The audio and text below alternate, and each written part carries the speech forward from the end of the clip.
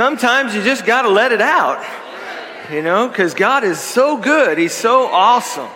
And I just love that because, when we're talking about worshiping the Lord, when we're talking about children being baptized, when we're talking about praising His name, He and He alone is worthy of our praise. And, it's crazy, but I love the Lord. I love Him with all my heart. I know what He's done for me. And if you don't know Jesus and you're here today, my prayer is that you would meet Jesus before you leave here today. And I don't mean in a bad way, I mean in a great way. But let's look at our scripture today. We're going to be in Romans 12. And if you have your scripture and want to open up to that, just go ahead and open up or scroll or however you do it. But, I'm a visual person. And if you want me to grasp something, if you want me to understand it, I often have to see a picture in my mind. And, whether you're doing a nice buffet display or whatever, you kind of got to envision it in your mind before you do that. I know when we were building and getting ready to construct the pavilion out here, the Bowen Pavilion, I wanted somebody to take me outside and to walk off the yardage or the feet and show me where this thing is going to be. And in order to do that way I could get a better picture in my mind of what that's going to look like. In a similar way, if you want to do something unique in your wedding or something like that, I want to come to the sanctuary and plan it and look at it and show me what you're talking about so that I can wrap my mind around it. And usually, once I see it, I get it, okay? I understand what your desire is. But I also find that I'm also this way with my faith. I find myself asking when I'm reading God's Word and other things, I'm reading it and I'm like, but what does this mean practically? Like, what does this mean for me? How do I put this into practice? And I want to flesh things out. I really struggle when I read books that are, long on theory and very short on, practical application of that theory. And this morning I give you this background because I believe that Paul is writing Romans 12 for people like me who like to have it fleshed out, who like to have it, just tell me what I need to do. And it's interesting because in verse 9 of chapter 12, Paul gives us the very general principle. And what it says in verse 9 is it says, let love be without hypocrisy, abhor what is evil, cling to what is good. And then he goes on from there, and in the verses that follow, he gives us specifics on what this means, how to flesh this out. And I love that because he draws us a picture of what sincere love looks like. Just a very bold picture here. Read with me if you will. We're going to be in Romans 12. I'm going to start with verse 10, and I'm going to read down through verse 13. It says, be devoted to one another in brotherly love. Give preference to one another in honor. Not lagging behind in diligence. Fervent in spirit, serving the Lord. Rejoicing in hope, persevering in tribulation, devoted to prayer, contributing to the needs of the saints, practicing hospitality. Lord, I ask that you would just honor your word. The Holy Spirit, I thank you for your words, and I pray that your Holy Spirit would even now just touch our lives, touch our hearts. Father, show us exactly what you desire us to grasp hold of in this passage. And I pray, Father, that you would just use it to help us to grow in our faith and to grow spiritually in you. But I pray, Father, that you would be honored and glorified in everything that we say, think, and do. Lord, we love you and guide us in our time together. In Jesus' name, amen. It's kind of easy to miss how these verses fit together. And I say that because I've missed it for years. And I'm looking at this, in the Greek text, Paul, he strings together 9 phrases here. And each one is in the what they call the dative case. And I know your mind may be thinking, okay, I'm checking out right here. I'm drifting away, but I'll be quick, okay? So this is like Paul is saying here, let love be sincere, hating what is evil and holding tight to what is good by devoting yourselves to one another in brotherly love, by honoring one another, by doing these things that he lists. And these things are all practical illustrations. He's given us something to do, a picture, so that we can understand exactly what we are to do following up on this principle. And I love the fact that he gives us a list. And here's his list of what sincere love looks like. It's be affectionate. Be affectionate to one another, like family. Like family. Giving each other priority in honor. Being fervent in what we do. Being passionate about what it is that God has called us to. And maintaining our spiritual intensity. The zeal. Being zealous for that and really desiring that, maintaining that spiritual intensity, seizing your opportunities for serving the Lord. Because once that opportunity goes by, you may never get that opportunity again.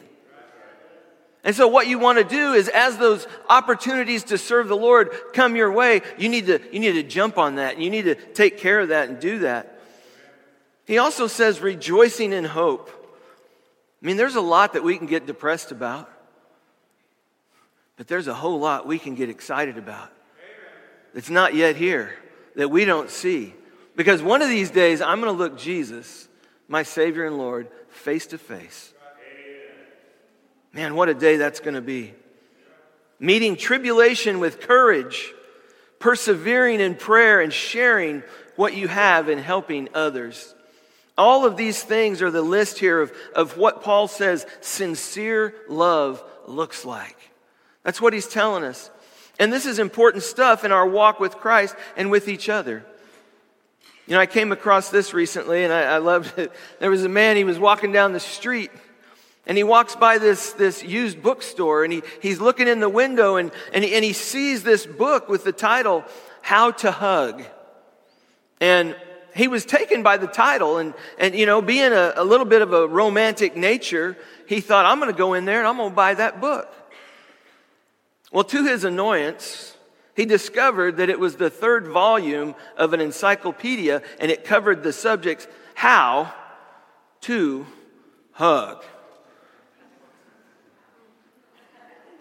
He thought it was something else, but it wasn't. And you know, the church can be just kind of like this. I mean, everyone knows that the church is a place where love ought to be manifested, that we ought to be able to see the love that we have for one another. And many people have come to church hoping to find a manifestation, a demonstration of love, only to discover an encyclopedia on theology. They were wanting the love. They were looking for the love. But maybe that's not what we've showed them.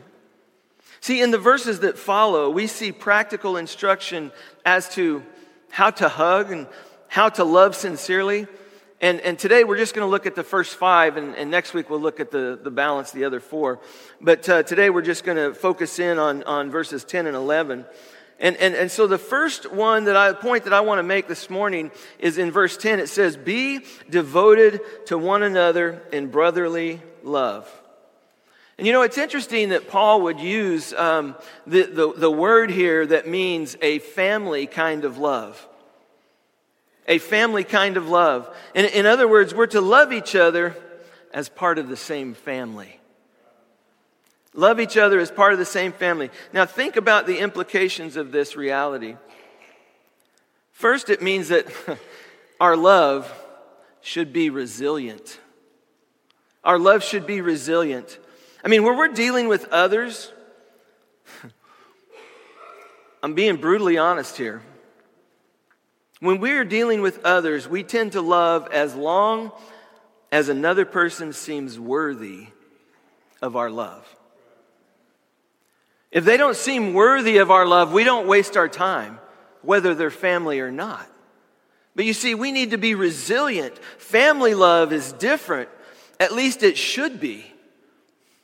I mean, when you're part of a family, you love someone even though they make mistakes. Even if your child was guilty of a horrible crime, you still will be at their side, pleading for mercy.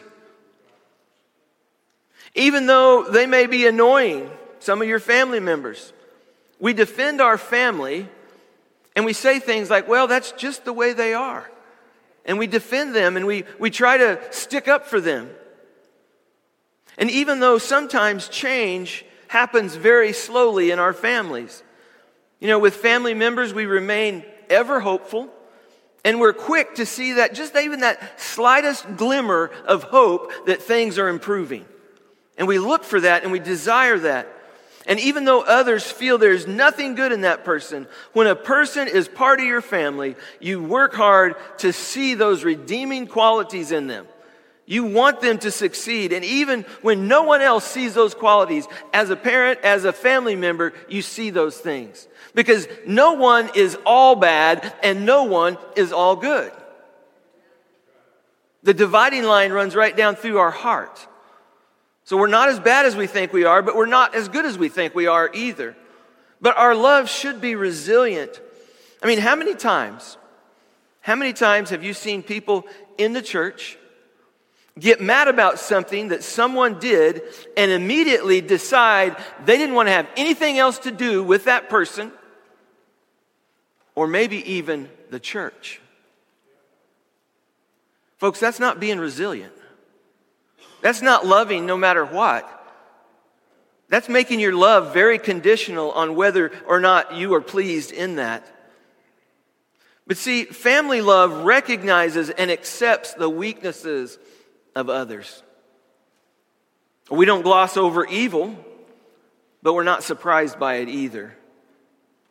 See, my point is this, is we need to grow up and mature in the Lord. So that at the first sign of conflict, we don't turn tail and run. But we say, you know what? I'm loving you today, even though it may be hard to love you, I'm going to love you today. It's a choice that we make based on the commands of Jesus Christ. You know, when Christians understand this family love, there's going to be a realization that, you know what? We're walking on this pilgrim road together. That we need each other. That we're all part of the family and we all need one another. And at times, one or the other of us will stumble. We may fall. We may even get lost. And folks, it's at that point that we need the other person not to kick us, not to abandon us, not to slander us, not to ignore us. We need them to help us get back up. We need them to help us get back on our feet. But a lot of times we pass judgment and we may not even know all the circumstances. Well, they weren't any good anyway. I didn't like the way they talked to me the last time they talked to me. Well, maybe they had something on their mind. Maybe there was something, burning the barn down and they had to get after it. But we have to exercise that kind of grace and resilience towards each other. And I hope that we are developing as a body of Christ at Memorial like that. People that are resilient.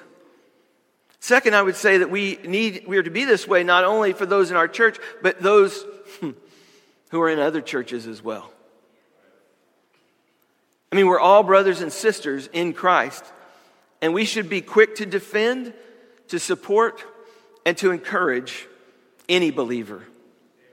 Because if a person is a follower of Jesus Christ, they're my brother, they're my sister, no matter what church they attend, no matter what country they live in, no matter what language they speak, no matter what color their skin is, or what their socioeconomic group they're from. We're all related, and we all have Jesus Christ in common. See, I realize that we may be closer to some members of our family, maybe more than others. And folks, that's natural. We hang out with people that we enjoy being around. We hang out with people that are like us. We hang out with people that have that commonality. But they're still family. And, when a crisis comes, we should rally around one another. When somebody is face down in the mud, we need to pick them up and help them out and get them cleaned up and help them get back on track rather than kick them or walk on by. When a member of our family is attacked, the rest of us should rise to their defense. That's what we do as family. We may disagree on things, but our disagreement should not divide us. Our love for each other should be greater than anything we face. Our love for each other ought to be greater than anything we face. So be devoted to one another. The second thing Paul looks at here is he says, be devoted to one another in brotherly love. And secondly, give preference to one another in honor. In other words, honor one another above yourselves. And it's difficult to know exactly what Paul means in this. But I like the insight of one of the commentators who concluded, he said this, he said, the exhortation does not demand of me that I deem every fellow member to be in every respect wiser and abler than I am myself. But it asks that in humble mindedness, I count my fellow member to be better than myself. In other words, we put others before ourselves. See, a Christian knows that his motives are not always pure and holy. This is a kind of knowledge where it causes us to utter the prayer, "Oh Lord, forgive my good deeds." What happens is we get puffed up with pride. We do something good and we think, "Oh, look at me. Oh, I'm all that." And we're not. We're not better. We're redeemed. Sometimes, on the other hand, the Christian has no right to regard the motives of their brother or sister as evil. And a lot of times what happens is when something happens to us, we immediately begin to place blame on someone else. Rather than saying, maybe I got a problem that I need to deal with, we want to say, why are they being ugly to me? It's something there because we don't know their motives, but a lot of times what happens is we jump to a conclusion and we say, well, they must just be evil. There must be a problem there, or there's something going on. And so we judge without proper discernment. I would say unless a consistently evil pattern is clearly evident in the lives of others, their outward good deeds have to be ascribed to good and noble purposes. A lot of times if it's something that we are jealous of, we may try to bring it down, we may try to poo-poo the idea or whatever, but it's like, maybe they do have a pure heart. And I would say we need to give them the benefit of the doubt. See, it follows that the child of God who has learned to know himself sufficiently, so that at times he would feel utterly inclined to the cry of the publican, "Lord, be merciful to me, a sinner." And sometimes we may even have the same cry that the Apostle Paul had, "O wretched man that I am." But still, we need to regard others as better than ourselves. Folks, this is a crucial insight, and this is huge, because the person who truly loves sees the inconsistency in their own life. They recognize that they're not all that, while at the same time giving their brother and sister the benefit of the doubt. To honor others above ourselves then would mean something like this: assuming the best rather than the worst about someone else's intentions. Assuming the best. Being quick to look for the good in others and being willing to praise them. Taking the time to check out all the facts before making any kind of judgment about a situation. refusing to belittle someone, being concerned with the feelings of another rather than just your own feelings. And I would say also refusing to gossip. Because what happens is when we talk about other people, it doesn't lower them in someone else's eye always. Many times it lowers us. And so be careful about that. But this is what it means to honor. We assume the best. We look for the good. We take the time to check out all the facts. We don't belittle. We don't gossip. And we consider their feelings above our own. You know, there's a marriage video out by Gary Smalley. It's on YouTube. You can look it up. I think it's called The Marriage Video or something like that. But he talks about the need for honor in the home. And he uses an illustration. I thought this was a great one. He had this broken down violin. And there was a group of people that he was doing this teaching for. And the neck of the violin was basically broken over, and it was just hanging by the strings that were connected to the bass. And he handed this violin to the audience and asked them to look at it. And so they're passing it around, they're looking at it. There's nothing extraordinary about this broken down instrument. And as the violin was being passed, Smalley, he remarks, he said, "Don't forget to look on the inside of the base of the violin, where you will see the name of the maker, a guy by the name of Stradivarius." And at the sound of the name Stradivarius, there was kind of a collective gasp in the room. A gasp with wonder. And Smalley had called attention to their gasp, and this is what he said. He said, when we see the members of our own family, we should see stamped on their forehead, Stradivarius. He said, each time we see each other, there is a sense which we should gasp with wonder and amazement because they are made in the image of God.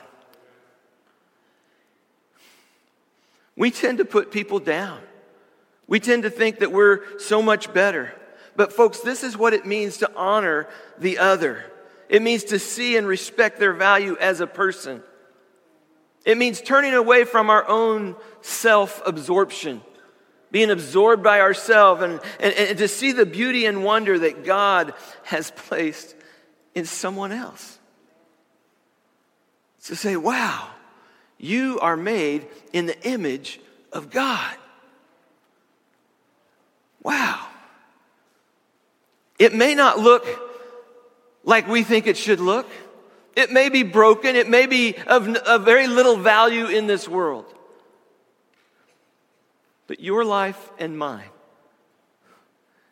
God considers valuable. Valuable enough to send His Son to a cruel death on the cross. He would rather die for us than spend eternity without us. I mean, that's what it means to honor. We see that each other are made in the image of God. I got to move on. He says there in verse 11, not lagging behind in diligence. Not lagging behind in diligence. You know, this passage warns us about the tendency for us to get lazy in our relationships. You know, these Greek words that he uses here tell us to not be lazy or hesitant in our labor, in our work, in our job. Let me illustrate this. See, many of us have worked hard at some point or another at getting into shape and exercising. I want to say round is a shape, okay? But we work at getting into shape and exercising for a day or two. And the first day we work out for 30 minutes to an hour, and oh man, we're invigorated. We feel confident about our steps to change our life. And then we wake up and it's day 2. And we ache and we thought, getting back into shape was a little less attractive. And then on day 3, we hurt even more. We got to push through the pain. We wonder, what in the world were we thinking when we dove into the exercise program and we decide that we better give our body a break before we exercise again? And so days and months and weeks and years later, we start over again. Folks, the same thing, that same scenario can happen in our spiritual life.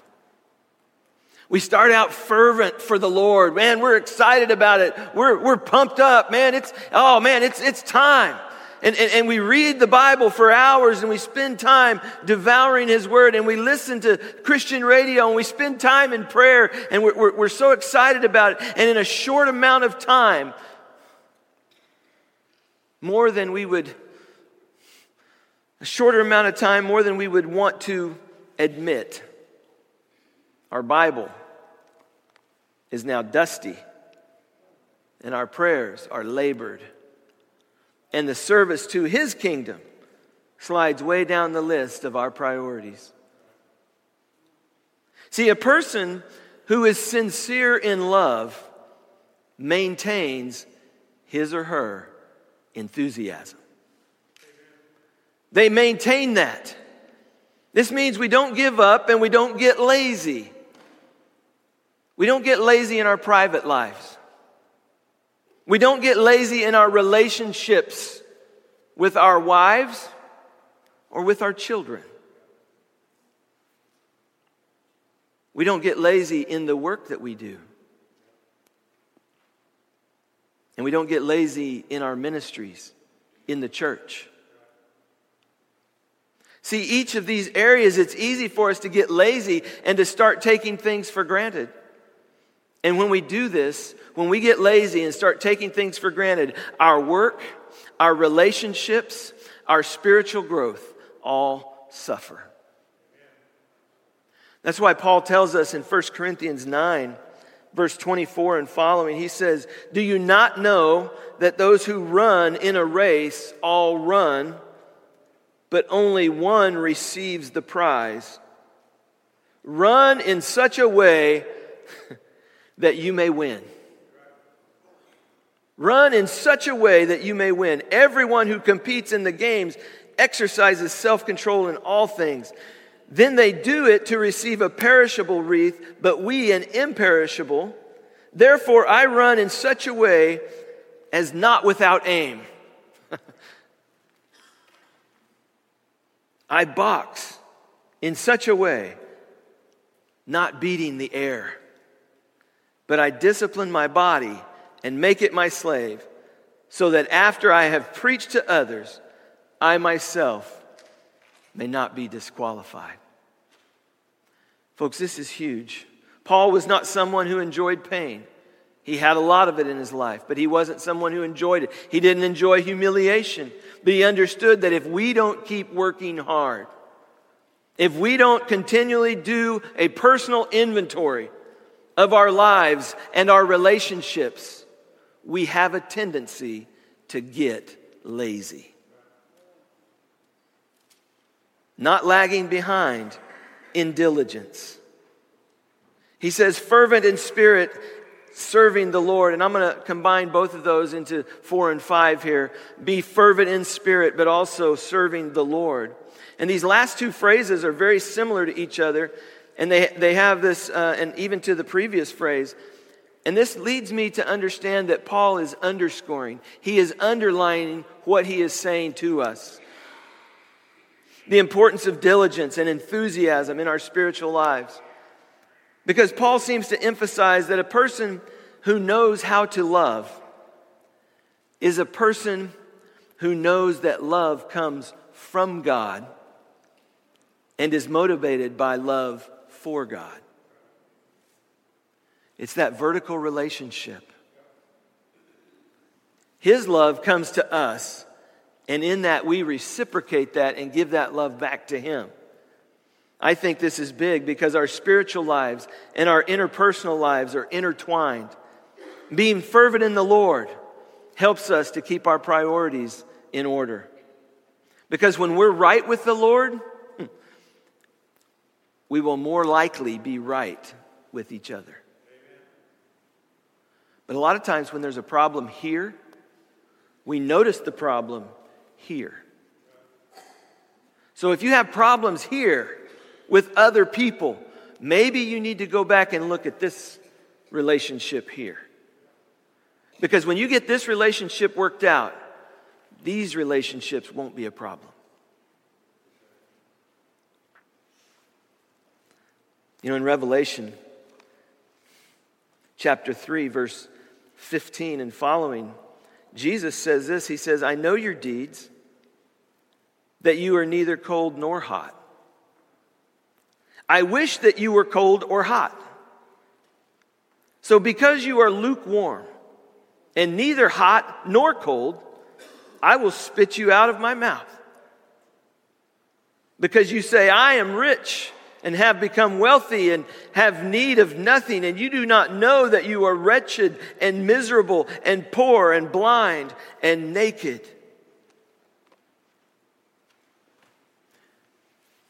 See, it's a very sobering thing to realize that most people involved in the church today are people who, quite frankly, are lukewarm. We've lost our zeal. We're coasting. But when we're talking about sincere love, we're talking about something that is supernatural. If we are drifting from God, we will be drifting from the ability to love. If we are taking our spiritual walk with God for granted, our relationships are going to suffer. Because the two go hand in hand. Paul said in 1 Corinthians 10:31, whatever you do, do it all for the glory of God. See, if we want to be a community of people that is known by its love for each other, then we have to be enthusiastic about serving the Lord. We need to pursue the Lord with energy and diligence. And when we pursue God in this way, He will renew us. And He will help us as we love each other. As I wrap this up, I'm going to invite our worship team to come back up here. But I want to submit this to you today.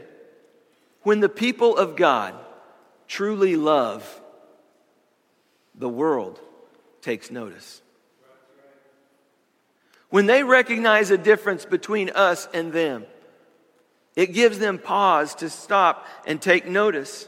When we just look like another lobbying group, we're pretty easy to dismiss. When we look like any other business, it's easy for people to overlook us. When we try to be entertaining as the secular world, we seem like one more option among many. But when we love, we are truly love one another with a sincere and caring and sacrificial, serving, spiritually vital way, the world will stop and take notice. See, people want to know who these lovers really are and where this love comes from. And when they do, we will be able to introduce them to Jesus, the lover of our souls. This morning, I want you to take just a little bit of time and do an inventory of your heart and your life. Do you see a family resemblance in your brothers and sisters in Christ? Is it time that we move past the petty differences and focus instead on the important things that bind us together? Folks, persecution is coming. It may not be here yet, but it's coming. And part of my job is to prepare you for that, so that you will be ready, so that you will not bend, that you will not bow, you will not shrink back when the persecution comes. And so we have to decide what those things are that bind us together. And I will tell you in a nutshell, it is the love of Jesus Christ. He is the one that we stand for. He is the one that we live for. He is the one who called us, and He is the one who redeemed us. As you look at others, do you see Stradivarius stamped on their forehead? Better yet, do you recognize that all of those you come into contact with are all people who have been created in God's image? We need to learn to gasp at the wonder about us. When we see a brother or sister in Christ, knowing that they've been redeemed for all eternity, that should make us giddy inside.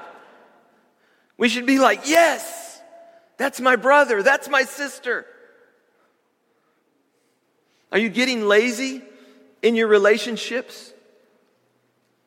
Do you take other people for granted? Just assuming that they're always going to be there, always serving you. What about in your spiritual life? Have you become lukewarm in your faith? Because if so, it's time to stir up the fire, stir up the embers that once burned bright. It's time to serve in a new way. Make an effort to learn something new about the Lord. Because if you will seek Him, you will find Him. And when you do find, others will notice by the fact of the way that you treat them differently. See, it's my hope that we are beginning to see what it means to love with a genuine love. Christian love is not an emotion that makes us feel warm and fuzzy.